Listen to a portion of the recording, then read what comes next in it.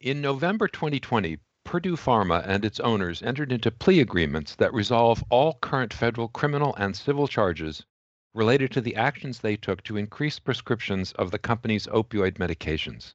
Because Purdue is engaged in ongoing bankruptcy proceedings, it's unclear how much of the billions of dollars it owes under these settlements will ever be paid.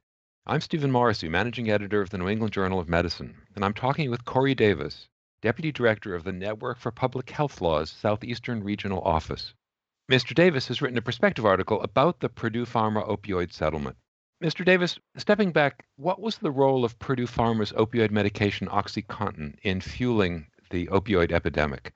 It's a good question. It's a little unclear exactly how much of the blame for the current epidemic of opioid-related harm can be laid squarely at the feet of Purdue and other pharmaceutical manufacturers. But it's clear that they had a significant impact, particularly in the early years of the epidemic. The underlying social determinants are a little complicated. There are a number of factors that contribute to the current overdose crisis.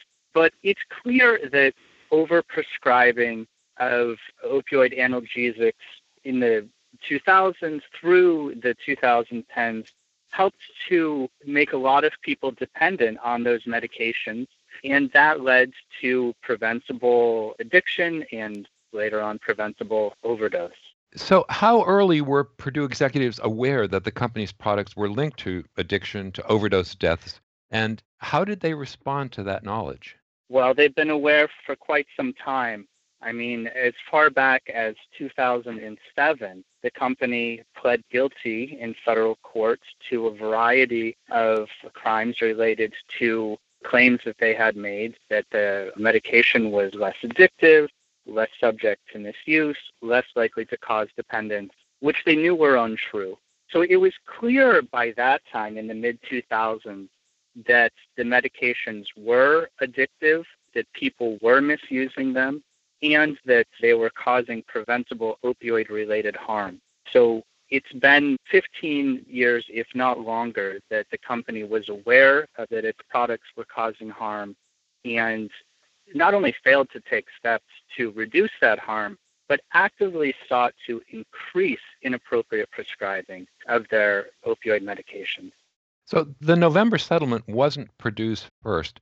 What charges, what penalties were included in previous settlements? Purdue has entered into a number of previous settlements, both with the federal government and with various states. And all of those settlements allege similar claims. It essentially amounts to the company making false statements about the addictive nature of the medications. Technically, in federal courts, they have pled guilty to misbranding. They have pled guilty to violations of the federal anti-kickback statute. But at the end of the day, it all comes down to this practice of behavior of the company lying about the potential harms associated with their medication and trying to convince physicians, trying to convince pharmacists of those false claims and inducing those physicians and pharmacists to continue putting the drugs out the door, even though the company knew that they were being prescribed inappropriately, they were being prescribed for uses not only for which they weren't approved, but for which they were actively harmful. Can you summarize the latest plea agreements, the November agreements, and was the outcome there a surprise to any of the stakeholders? Taking the second question first, I mean, it's a good question. I would say that it was a disappointment to a lot of the stakeholders, but not really a surprise. So in this latest settlement, the company itself pled guilty to some minor federal charges, mostly related to this violations of the anti-kickback statute. And the company itself agreed to pay a little over $8 billion in criminal fines, civil fines, and it's called criminal forfeiture. But because, as you said, the company is currently in bankruptcy proceedings, it's unclear how much of that money will ever actually be paid because we don't know if the company is going to have the money to satisfy those judgments. Separately, the Sackler family, which owns Purdue Pharmaceuticals, agreed to pay a fine of $225 million. That will be paid. Of course, that's a very small percentage of the amount of money that the Sacklers have made from the improper marketing of OxyContin over the years. The company itself pled guilty to these federal charges, but that's really a legal fiction. No individuals pled guilty, so none of the corporate executives and no members of the Sackler family were actually charged or convicted of any crime. So it really comes down to the company promising to pay what seems to be a large amount of money to settle these charges. But at the end of the day, who knows how much of that money will actually end up being paid. So why do you think there haven't been more penalties or charges against the individuals involved? It's a good question. As I posit in the perspective piece, it really seems to come down to the fact that the company itself, the executives and the owners, can afford a lot of justice, as we say. They are able to hire the most expensive, well-connected law firms, the most expensive, well-connected consulting firms, the most expensive and well-connected lobbyists.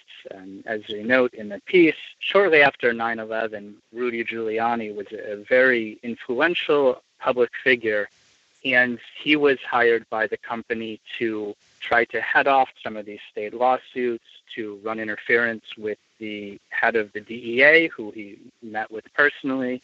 They were just able to really work the system to make it very difficult for the system to come after them with more serious charges. And of course, that's something that a lot of less well-connected people can't afford to do.